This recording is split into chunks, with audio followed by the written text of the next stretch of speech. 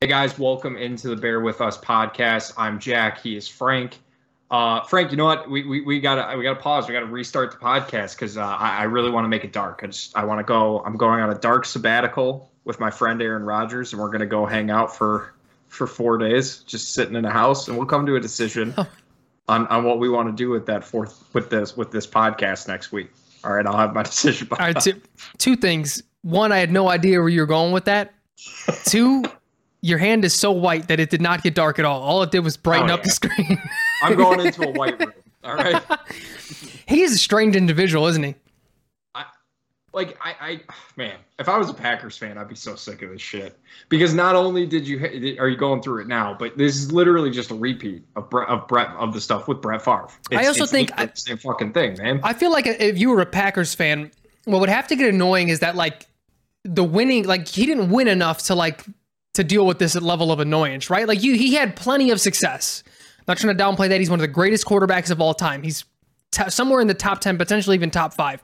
But there's been more failure throughout his career if you're a Packers fan than there has been success, because success is Super Bowl rings, right? So for he's him to coming act off a season this where strange, he didn't even make the playoffs. No, right. But if this was Tom Brady, you'd be like, oh, he's got 7 of them, dude. Fuck it, let him. You're willing to let things go for winners that aren't there's a fine line between being a quack job and being a winner that's just looking for the new motivation. It goes back to our conversation last week where we're talking about he's mad that the Packers are making plans without him, and they're not talking, and he's out there going into a house for 4 days to sit in the dark. What? Yeah, it's very strange. It's very strange. And something else that was strange, Frank, was hearing Matt Nagy talk again on Super Bowl. What do they call it? Super Bowl aisle or whatever, Super Bowl row, media row, whatever it's called. Yep. Matt Nagy's at the Super Bowl, obviously, with the Kansas City Chiefs as their quarterback's coach. Not a bad little consolation prize for not being the Bears head coach anymore. Man, I could have gone an entire lifetime without hearing him talk again, Frank. I'm not going to lie to you. It got the blood boiling a little bit. I'm like, hey, just shut up. So it didn't for me. And, it's funny that was your sort of immediate take when we were talking about it, because I forget what this had to have been 3 or 4 weeks ago. And I was going to ask you, are you still I don't know what the right word is, because this is sports at the end of the day. We don't take it that serious, but upset was the word that came to mind. But you know what I mean? Upset in the scope of us as fans. About Matt Nagy's tenure, because there was something that you said. I don't remember what it was. I'll have to go back and maybe try to find it. But I was like, man, he still got some angst towards Nagy here. You still got it. And this came up, and, obviously the same feelings arose within you. But my biggest thing was he has absolutely mastered the art of saying a ton of words and literally saying nothing at the same exact time. Yeah. And there was actually a Twitter page, I forget which one it was, because I agreed with them, and they were like, man, this was poor reporting by CHGO. They didn't push back on anything. They just sort of let them go on with word salad, and they moved on. And part of me agreed, because I was there was he didn't really answer anything. But the other part was, this also isn't about his Bears tenure. He's in the Super Bowl for a different reason. So I was I was sort of back and forth, but I did agree with some of the points that they made.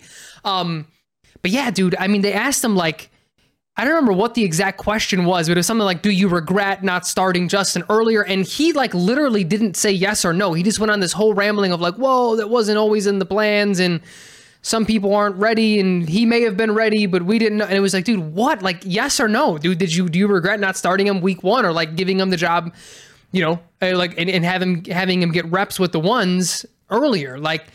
He just but it made me also think but besides his poor performance as a play caller, as a head coach with the Chicago Bears, when did it switch of him becoming the really cool head coach that he was in 2018 to what we got in 2020 of this super watered down, never answers anything, super vague, weird responses and weird answers to things.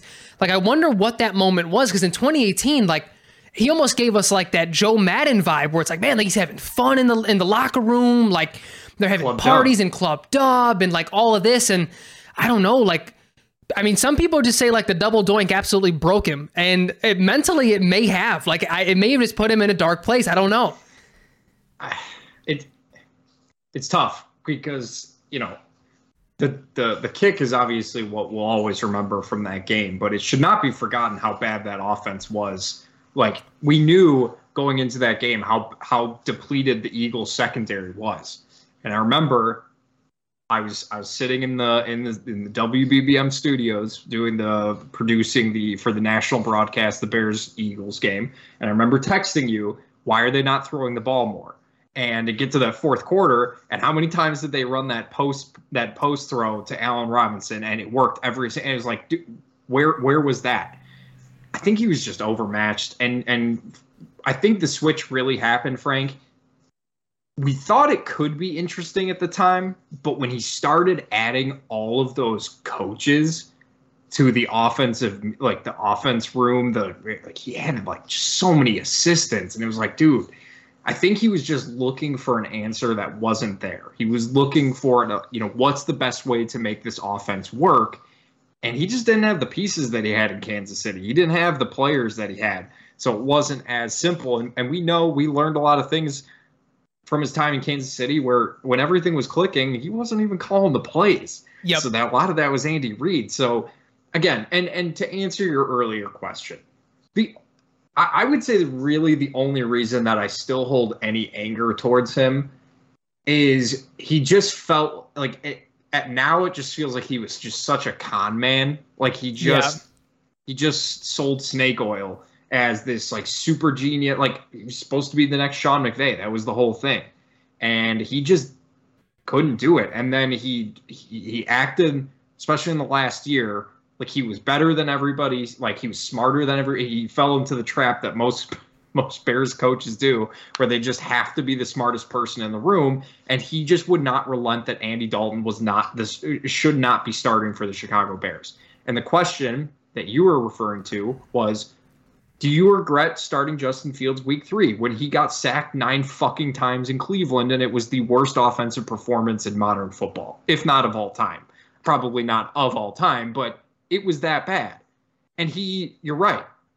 Well, people said it was like the Alex Smith situation, and he was Patrick Mahomes, and he was this, and that, and Andy was our guy, and Andy was hurt, and dude, just be real. Like, that was the thing that I still hold that, like, he just stopped being real with the fans, with the media. He just tried to come up with answers he didn't have. And that's why it turned into that word vomit. Because you're right. 2018, boom, very direct. Here's the plan. Here's what I want to do. And then when it didn't work, he was like, well, shit, I don't know. We'll figure it out. We got to find the why. Still looking for that why. Yeah, no, I mean, it was a very, quick downslope for him. I mean, because even like once that veil got pulled off in 2019, like we started to analyze 2018, and you're like, man, that was not as good of an offensive year as we thought. But I mean, we were so deprived in Chicago of good offense that like, an average offense, as it sort of settled into being, but like the first, 8 or 9 weeks, that was a really good offense. And we're like, holy shit, we're on to something.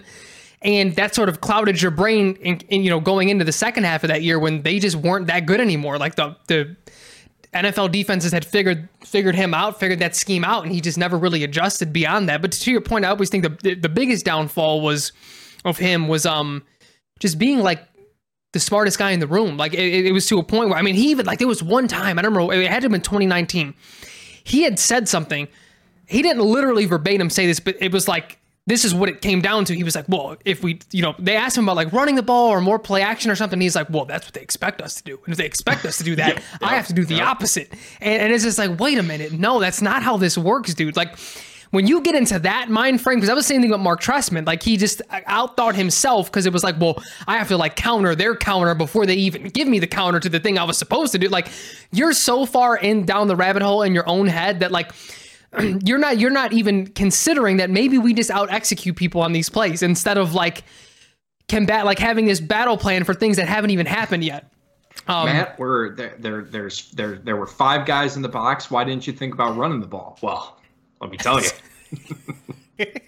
They had nine.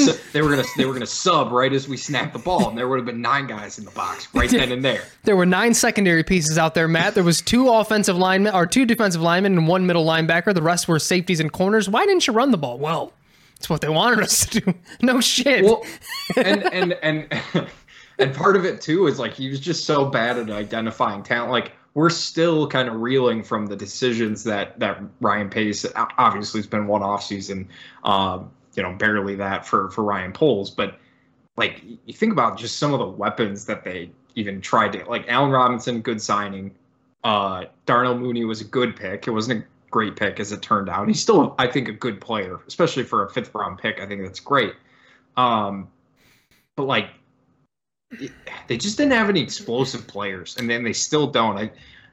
That draft, that 2018 draft, I think was a lot more important than we thought it would be, and just Anthony Miller not being Antonio Brown, like that type of player, really came back to bite them. They needed him to be a star, and they just didn't have stars, man. And after a while, like the messaging, you could tell kind of got old for a lot of the players. They were just just going on losing streaks, going on winning streaks, going on losing. Like, he was just not. It just wasn't the right time for him to be a head coach. The Bears.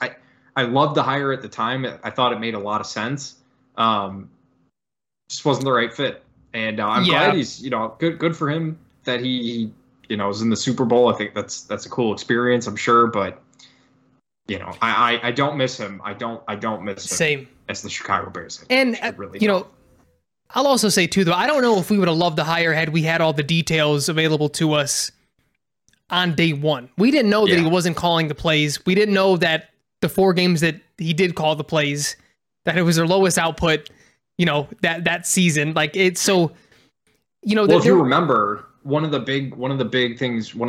biggest reasons we were excited was because we heard that he wanted Patrick Mahomes. He was the one that was like all about Patrick Mahomes. So he's coming to the Bears like, okay, he can identify quarterback talent. If he can make it work with Mitch, great. If not, he'll pick a good one. And I mean, he did pick Justin Fields, but he just didn't use him. He just, I don't understand it. I still never understand. I really don't care anymore about Matt Nagy. Like if I never have to hear from the guy again, I'm perfectly okay with that. The only thing I would be open to is like a book or some sort of mini documentary. If he would keep it 100% real, like none of the word vomit, just like that. It would. I'm always interested in that type of people telling their experience and whether or not he would ever admit he felt like he was in over his head. But just like talking about it and being real about it, I would be down for it. If we hear from Nagy in regards to his Bears tenure and it's all of that, you can save it. We heard all that already. There's the same shit you said up on press conferences,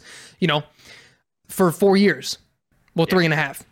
Yeah, and hopefully this is the last we'll talk about this tenure, because now we can really get into the real tenure of Matt Eberflus, and I consider this season to be like a prologue, right? Like this season was sort of just getting everything and set up, and you got your protagonist in Justin Fields, and he's that's just such a huge bonus, man. Like just we do got to talk about the Super Bowl, I guess Frank, because that's coming up, and that's a pretty big game.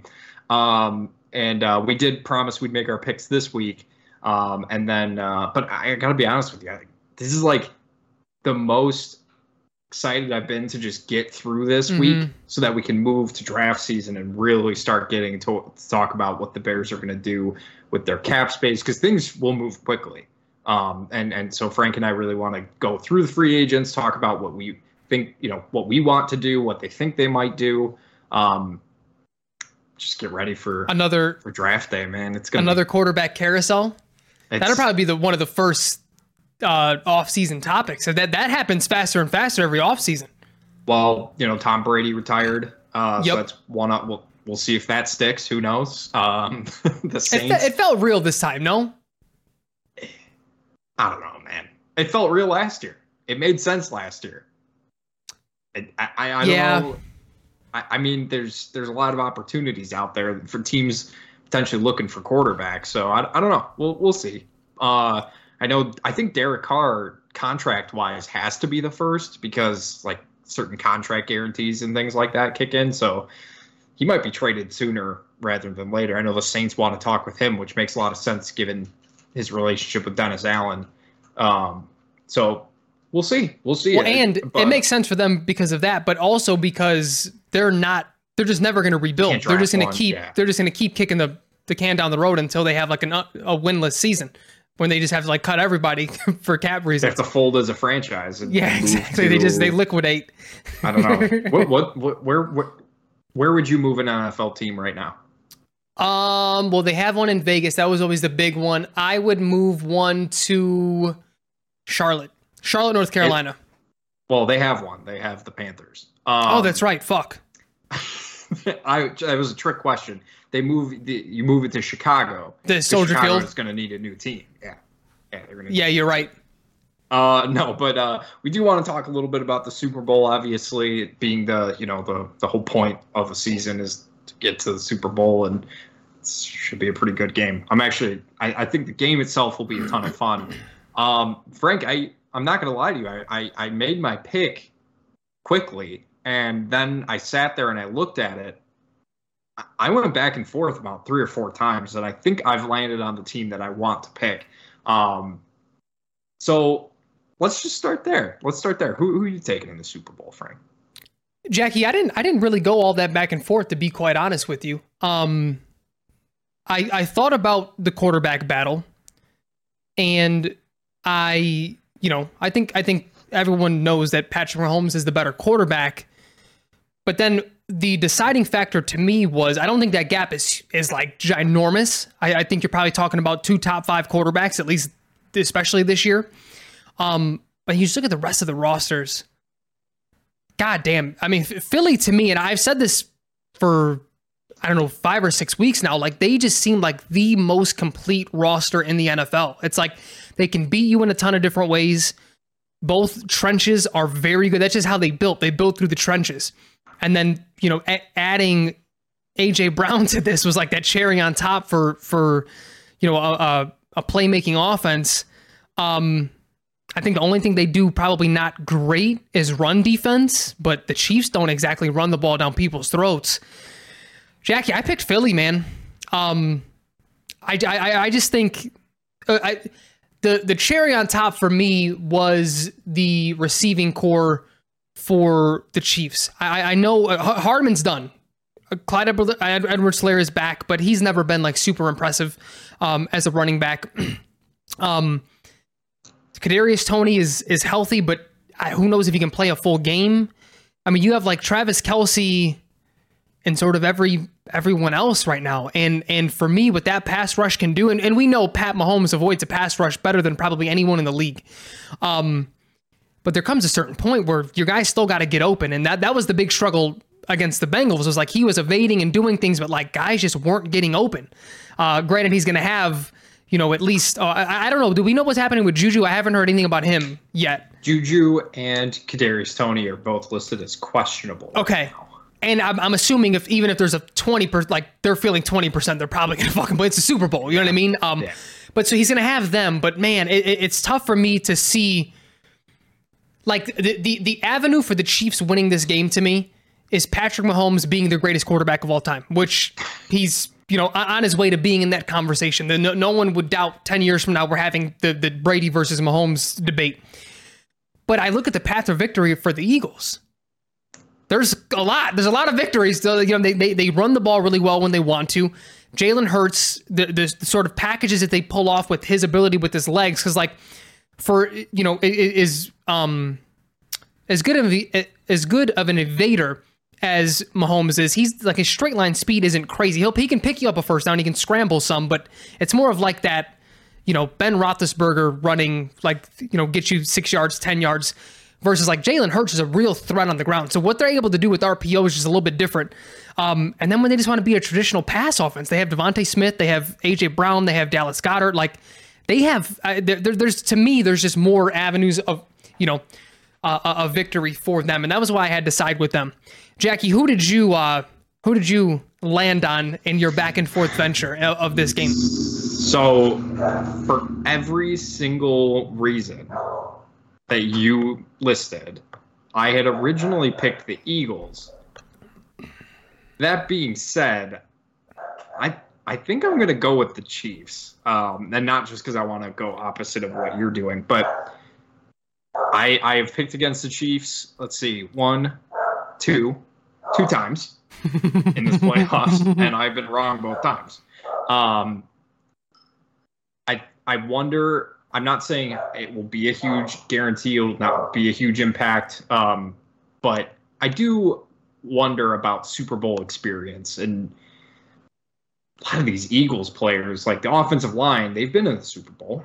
A couple of the defensive players, I believe, as well. Maybe not, but I'm sure there's not a huge amount of carryover from that team to now. But,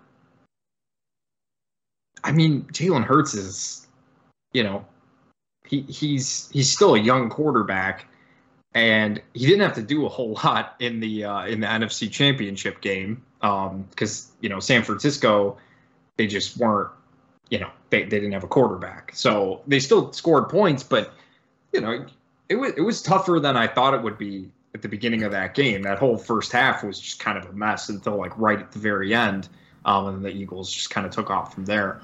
I do wonder about that Super Bowl experience. Patrick Mahomes obviously has that experience, as does a lot of the offense and some of the defensive players as well. Injury-wise is my big concern. Of course, like you were mentioning, some of the wide receivers. I know they're getting their secondary mostly healthy and a couple linebackers back as well. They should play too. It's hard to bet against a team that is just, like, the Chiefs have been impressive all year round, and they've won when they needed to, and they've been able to win different ways too. And I really do want to kind of go off that quarterback matchup. Like I've done it all year, and for the most part, I think it's worked. I'd have to go back and check, but when there's that toss up, I usually lean towards quarterback. And it's hard for me to pick against Patrick Mahomes in the Super Bowl. Against a very good Eagles team. Don't get me wrong. I thought it would be an easy answer for me. I was like, yeah, absolutely, I'm going Eagles. But the more I thought about it, we hear all the time about the experience playing into it. And I'm curious, like, if the Eagles make a ton of mistakes early on or they turn the ball over, like, how are they going to recover from that? I absolutely agree with you. I can completely envision the Eagles winning this game.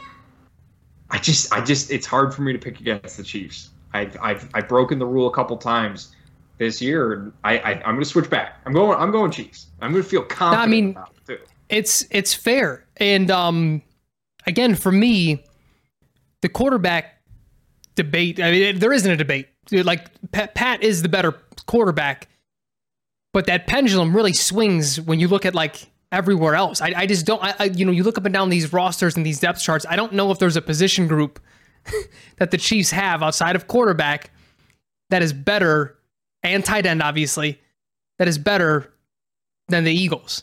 If Chris Jones can go absolutely crazy again, but I don't know if I anticipate that, because one, the Eagles' offensive line is just better than the Bengals, but two, Chris Jones and Frank Clark and all those guys, they took that Burrowhead shit to heart, which to me is a phenomenal thing. I love that. You come in with that chip on your shoulder, even if it was a little manufactured, but like that you play with a different energy, because of that. I don't know if you have that same amount of energy in this game. Granted, it's a Super Bowl, so like what the fuck am I talking about at the end of the day? But that I don't know if you can even match that because it's a Super Bowl. Like that was a very particular motivating factor in that game that I don't know if they can replicate on the defensive line. But again, I look up and down that roster, it was just so hard for me to ignore that I felt like every other position group outside of those two that Philly had them beat. But let me say this though, Jack, forget like who we think is going to win the game. You know what has been really fucking refreshing to me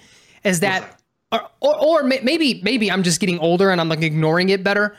There doesn't seem to be like these manufactured storylines going into the Super Bowl. And they had a perfect one with with Andy Reid playing his old team, and like he just sort of shot it down early. He's like, look, there's no hard feelings there. My time just sort of ran out. Like I was there forever. I had a lot of success. I love the city of Philadelphia.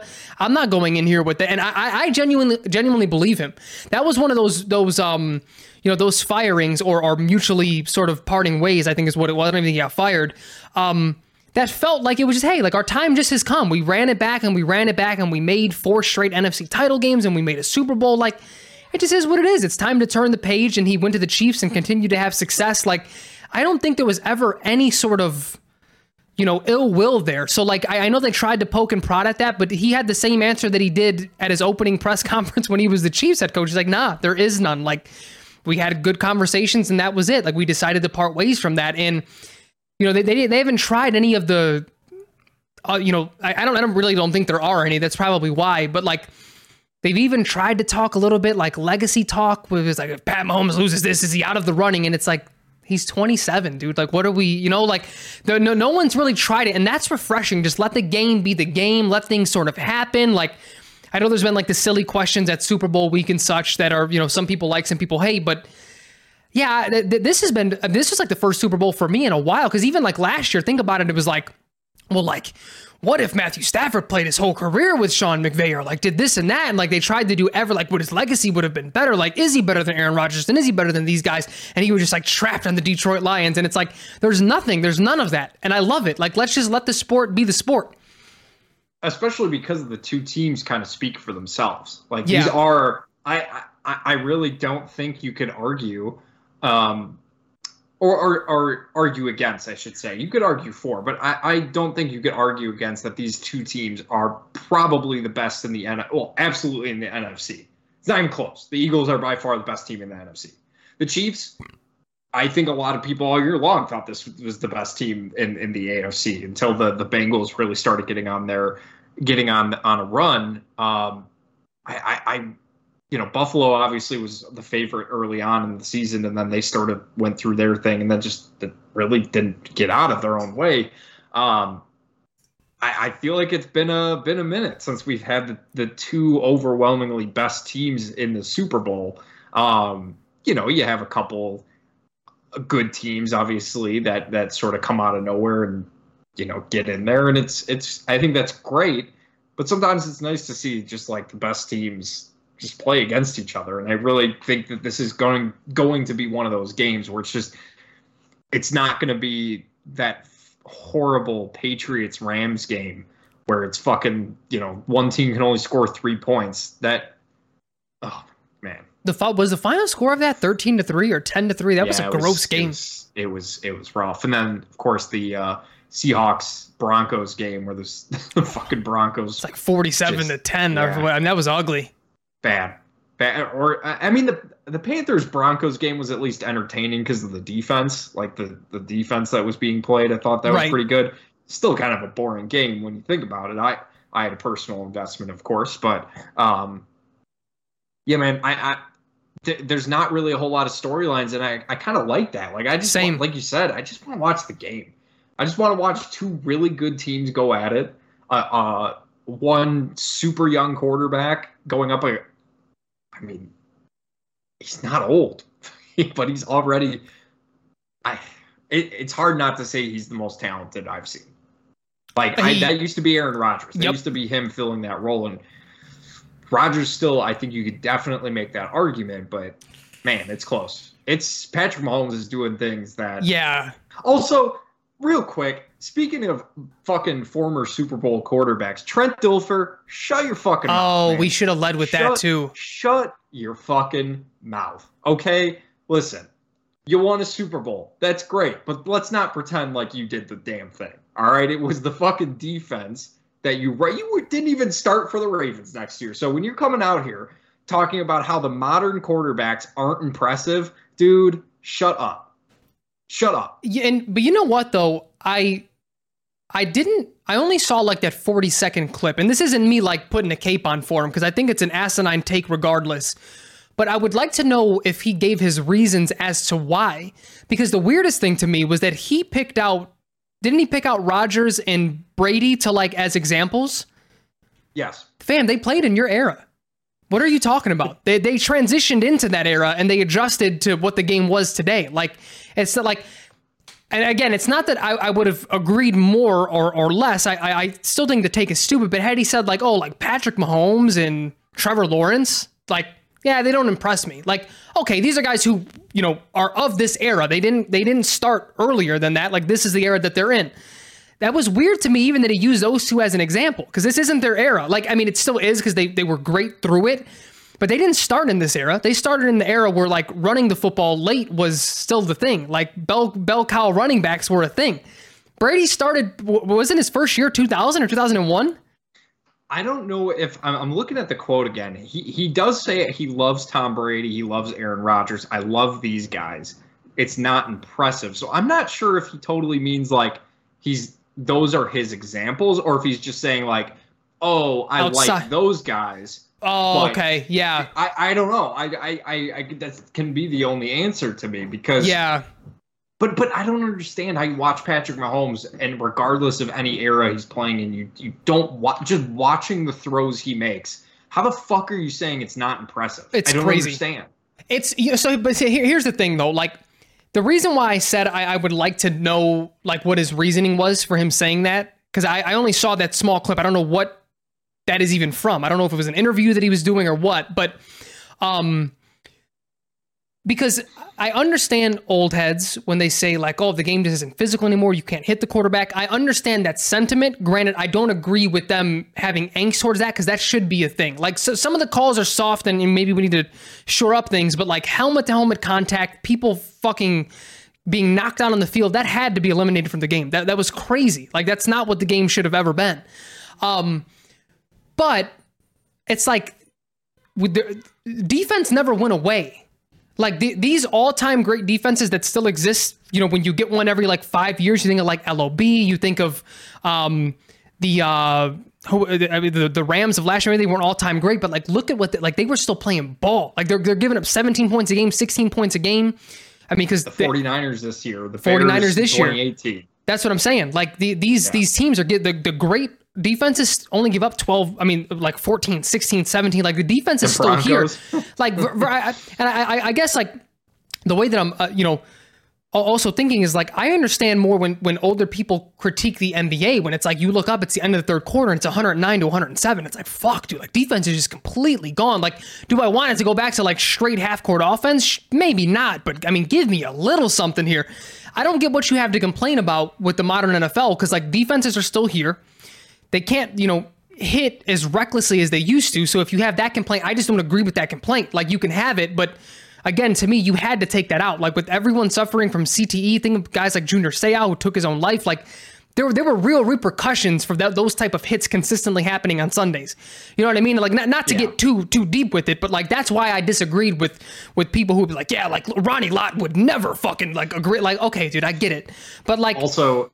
Yeah, I mean, I know you and I have had these conversations before on this podcast, but like, I hate, there's no conversation that bores me or turns me off more than talking about what players would succeed in which generation. I can't do it anymore, Frank. We talk about it every fucking day with every well, Babe Ruth, if he was playing today, you know, he wouldn't be hitting 105 miles. Well, he fucking didn't have to. All right. How about that? He was great when he played. Bill Russell. Yeah. Well, he probably wouldn't have won 11 rings.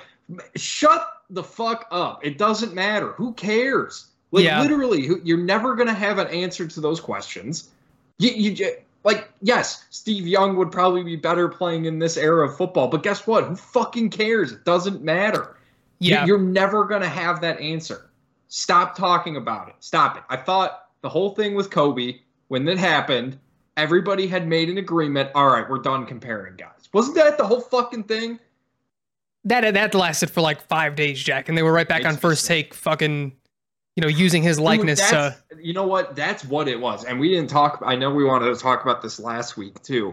And you know, it's maybe a little bit old and gone, but man, these shows, the fact that every single show is like that now. Every single show on ESPN is basically some form of First Take or Undisputed You got Emmanuel Acho just out there running around, just spouting absolute fucking nonsense. Like, not to just pick on him, but like, let's pick on him, please. It's just all of these dudes. Like, it's just all these shows are now. It's just who can say the craziest thing at a volume that makes your ears want to bleed. Yeah. And we texted about this too. And it's like, I know people have grown tired of Stephen A and Skip, and rightfully so, but there's still a level of respect that I have for them because they were the first to do it. And honestly, and even if it wasn't organic, it felt organic, at least for the first few years, where it was like, here these two dudes are, they're debating, they're going to take opposite stances, but it's fun. Like, it feels genuine. It feels like these are their real personalities versus someone, you brought up Emmanuel Acho, who just has this fake preacher vibe energy with like everything he says, he tries to sound very profound and he's not really saying much. Like, and it's, but just like you said, that's everyone. Like, I think the only person who I do genuinely like, two actually, there's two that I like that are in that space or were in that space. I don't mind Shannon Sharpe. I think he's very entertaining, but again, it's because it comes off natural. Like, it's just, He's clowning with Skip and I don't watch that. I usually will like see clips on Twitter. I don't watch the live shows or anything, but the other one that I really liked was Max Kellerman too. I think like they would say, they can say some outlandish things sometimes, but just like, the shtick didn't feel as disingenuous as it does with someone like Emmanuel Acho. You know what I mean? Where it's like you're trying to do so, or even like who was the dude that I couldn't stand? Ryan, was it Collins? He was a former NBA guy who was on First Take. It was Ryan something. Yeah. He hasn't been on the air for a little while now, and I'm very, very happy. But he would like fill in on some of these shows, and he was atrocious. Yeah. And it's like, yeah, it's just it's a stupid format. But to even in that scope, that's what I was sort of talking about earlier. Like, I'm glad that we're not hearing like legacy talk. And part of it is because these are two very young quarterbacks that everyone knows, like, no matter who loses this game, they have a whole career ahead of them that they still have a chance to build their legacy. Cause even dating back to Peyton Manning, where it's like, if he loses this one, his legacy's on the line here, and the so-and-so's legacy's on the line here. Every time Brady and Manning played each other in the AFC Championship, legacies are on the line here. It's never, and then like when Peyton wins his second, if he wins this one, Tom Brady's never going to catch it. Like, can we just stop? Like, what? Why is legacy talk so fun for people? Because to me, that is the most boring talk of all time. Because you can splice things any which way that you want, especially when you're literally talking about the greatest 0.1% of the greatest 1% of human beings in the sport ever. You have to split hairs, so you can make any sort of argument that you want and like skew it your way. Like, it's such a stupid conversation. And it's just such a stupid format, the debate format in that, in that realm. It just feels like it's the only way people know how to like even want to go anymore. Like, it's just like, well, we know it generates views, we know it generates conversation, so let's just get them out there saying the absolute most insane shit you'll hear. And it's just not for me. If you like it, good for you. It's just not for me. Frank, there was one other thing I did want to talk about regarding the Bears offseason, kind of just catching up from last week. Because there were some things that came out after our podcast was up that I thought would be kind of interesting to talk about, and not necessarily trade scenarios, because we'll get into that a little bit more on some future episodes while the off season is really going. But there was one thing I did want to talk about, and there were reports that the Bears have received offers from two teams, and this was back on February 2nd. For the number 1 overall pick, and neither team was the Texans or the Colts. Now, your initial reaction was that you thought it was a good thing. And for people who might see that and are like a little bit concerned, like, shit, like, neither of those teams want to trade up. I really want those, stay in that 1 to 5 range. Explain why you thought it was good that it's other teams other than those two. Well, it harkens back to, when we had the topic of like, well, the Bears aren't drafting a quarterback. Why in the world would anyone trade up for them? They have no leverage. This is that leverage that I was talking about. the two teams in question that had not traded or started those talks yet, the Colts and the Texans, they had other obligations looking for head coaches. Like, of course they're not. They're doing other things. So what are teams doing now? Hey, let me inquire now while we have the floor. Let me give you an offer and try to leap these guys while they have other things going on with their head coaches and GMs and building out their full coaching room. That only adds more leverage. Hey, we got the Panthers that offered us this, and this. That's a further fallback that we don't want. Here's how you can top it. Number 2, Texans. Here's how you can top that, Colts. I mean, you may not even be paying as much as them because we're not dropping as far. But now you're starting to put together trade packages with other teams. That's where the leverage stems from. And that's why everyone was like, oh my God, it's true. We're going to have to trade back to like 11. And it's like, maybe we do. But as it stands right now, that is a beautiful thing. And it's funny, Frank, that you mentioned the fear of going back to 11. And I'm not going to lie to you. If they go back to 11, I would be disappointed depending on what they actually get back. Like, let's say it's the 11th pick, a second round this year, and a 23 first next year. To me, that's not enough to move all the way down from 1 to 11. That's a lot of spots to go down. What I will say, though, is, it almost puts you in a better position depending on getting a wide receiver, which is really ultimately what I would be super happy if they came away from this draft. I would love a defensive player like Jalen Carter or Will Anderson. We've talked about that a lot. The pass rush is definitely a huge need. But if you go down to that range, 10, 11, 9, somewhere right around there, you can take the first wide receiver off the board. I'm just using, every mock draft I've seen, wide receivers aren't usually going until around like 12 to 15, like right around that range. So if you move back, it's not going to be, you're obviously not drafting a wide receiver at 1 overall. That's just not going to happen. There's no wide receiver to do that with, but it just gives you some more opportunities. So you're absolutely right.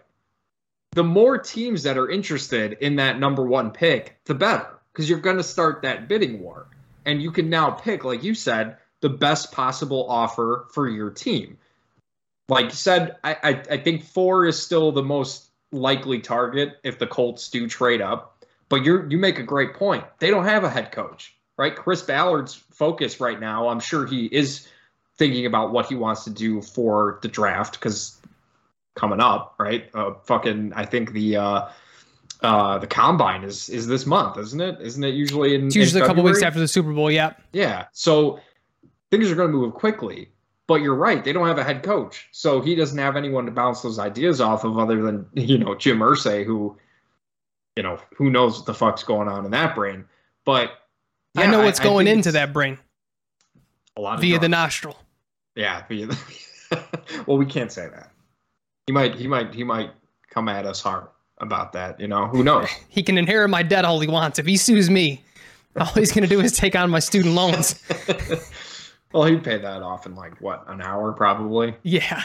That makes me sad to think about. But anyways, I think it's a really good point. I thought it was interesting that it hadn't been the Texans or the Colts until you brought the fact up that they don't have coaches. So, no, man, I'm ready for the Super Bowl to be over. Like, this is, you and I were talking about it before the podcast started.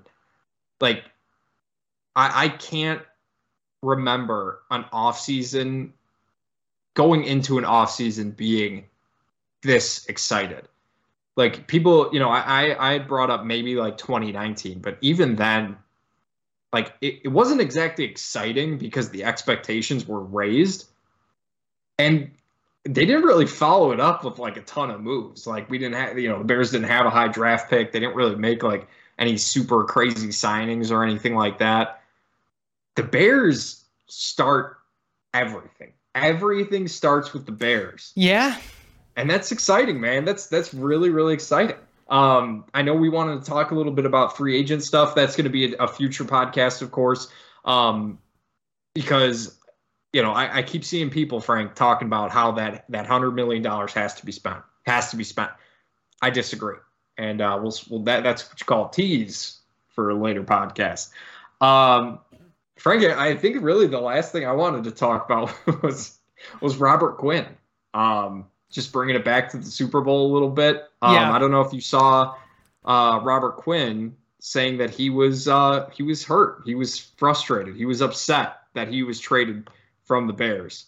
What do you think about Robert Quinn saying he was pissed that he was traded? I get it, because remember when we were, in the offseason going into the preseason and regular season, we said we would prefer Robert Quinn to be traded. He's coming off a record-setting season as a Chicago Bear, try to get as much value out of him as possible, but he had never requested a trade. I don't think his goal was like, hey, like I want to win now, like I'm only getting older, like, he wanted stability. Like he talked about that, but like when he signed that contract with Ryan Pace and Bears, he was like, hey, I'm probably going to retire here, man. Like this is it for me. Like he, as an older guy, realized like, I don't have that much longer. This was my last big contract, and that's it for me. I'm going to ride this thing until the wheels fall off. And I understand it. You're a vet. Granted, I'm sure he's not mad that he's in the Super Bowl, but just like that instability, I think the things that he was talking about were things that we don't take into consideration very often when we talk about these trades. His family had to move. Kids are in a new school system now. Like things are happening. Who knows what his living situation was in Chicago? Maybe he didn't have a house yet. Maybe he's looking for a house. Maybe he just closed on a house. You know what I mean? Like so much shit happens in your personal life as a professional athlete that we don't take into account. So I understood his frustration for sure, but I also think part of him, I don't know if he touched on this in the article or not, or in the interview, but part of him had to understand why it happened. Like, I don't think he was frustrated at like, man, like I shouldn't have been traded. I should still be there. It was more of like a human thing of like, damn, I have to move mid-season. Like this sucks. Like it's great that I'm going to a winning team, but like got to pack up and move everything. What was it, week 6 or whatever, middle of the year? You're not even getting a full, off-season program with your new team. Like I understand the frustrating elements to that for, I mean, what is he, 36? I mean, 34. I mean, he's older. Yeah. I mean, I will say like, Ryan Poles won that trade, right? He got a 4th-round pick for a guy who had 1 sack all season and didn't do anything in Philly.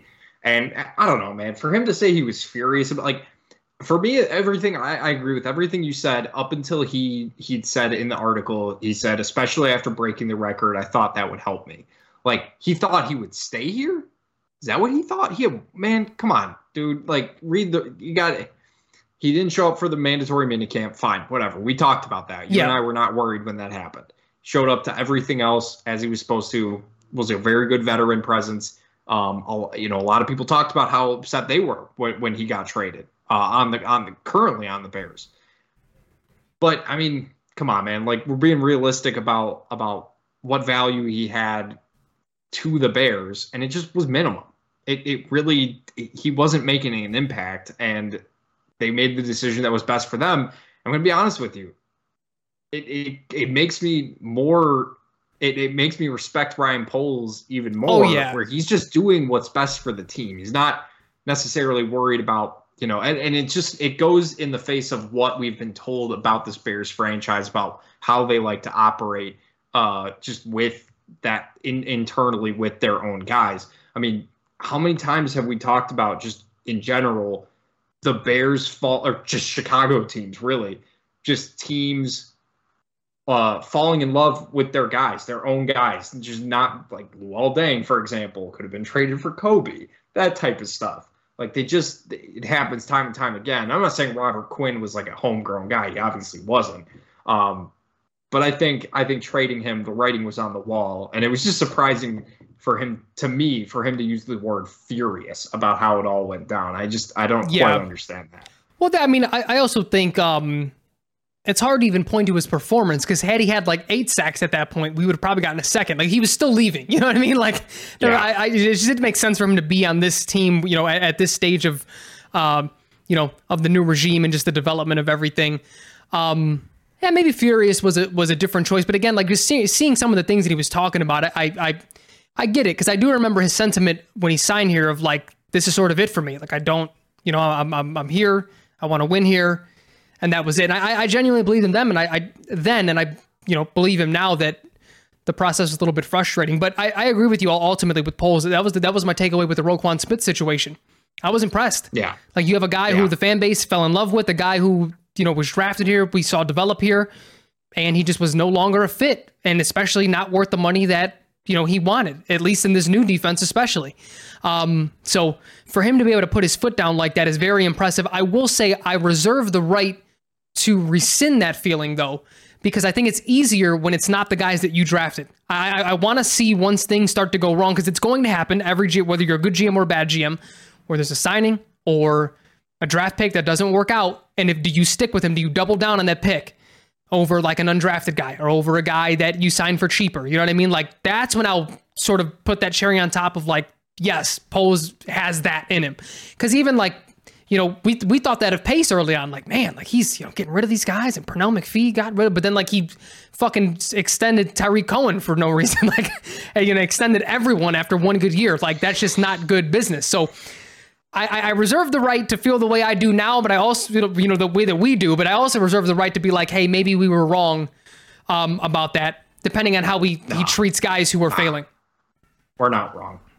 We're never wrong. We fucking better not be. I've never been wrong on this podcast, and nobody could prove me otherwise. No one. God damn it. No one. Yeah, I mean, you did think Patrick Mahomes is a second round pick coming out of college, and you had him going to the Bears in the second.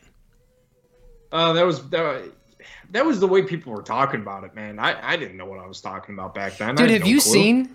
Dude, I legitimately had never heard of Mitch Trubisky until draft night. You know what? My opinion there, or like my view there, is a little skewed, because that was my first off season in Dynasty football. So like I was like deep, like gathering prospect lists, and he was at the top of all of them. And I literally didn't, like, I watch a tad bit of college football now, but I literally didn't watch anything. I don't know when, at that point, 2017, the last time I had watched a college football game had to have been like 2010. Like dating that far back. So I kept seeing him on these lists. I'm like, okay, watched a little bit of film, sort of liked what I saw. I didn't have the magnitude of like he didn't play competition, or like he didn't go as far as Deshaun Watson, like had that sort of success. It was like pure film. And again, like that was the tricky thing, is like if you only went off the film, he looks like he's 6'3", 230, 240. Like he looks like an NFL quarterback. You know what I mean? Like that's what's deceiving about the whole thing. So it's very weird. That was a weird time for me.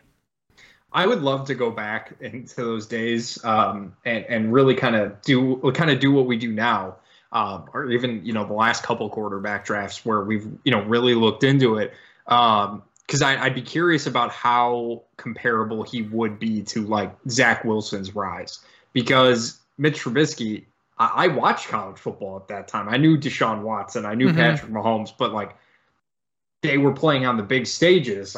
I'd never seen North Carolina. I didn't even hear about Mitch Trubisky until draft season. So it was just, I'd be curious like how I'd feel about it now. But Frank and I are going to do what we typically always do and kind of rank our quarterbacks and running backs, wide receivers going into this draft. As the process goes a little bit more, need to know who the Bears might be taking in the second round, or who they're maybe trading back to get, that type of stuff. So we'll get into that a little bit more. Frank, I really hope this is a good game. I think it will be. It's hard for me to see it not being entertaining at the very least. Should be a good one. Hopefully we'll keep an eye out for Bears news. Offseason moves pretty quick once it gets started. So it does. We get some stuff very fast. But we appreciate you guys listening to the Bear With Us podcast as always. I'm Jack. He's Frank. We will talk to you guys next week. Later, Jackie. Later, everybody. Oh, shit. That was the wrong one. Everybody love everybody! That works, too. Talk to you next week, guys.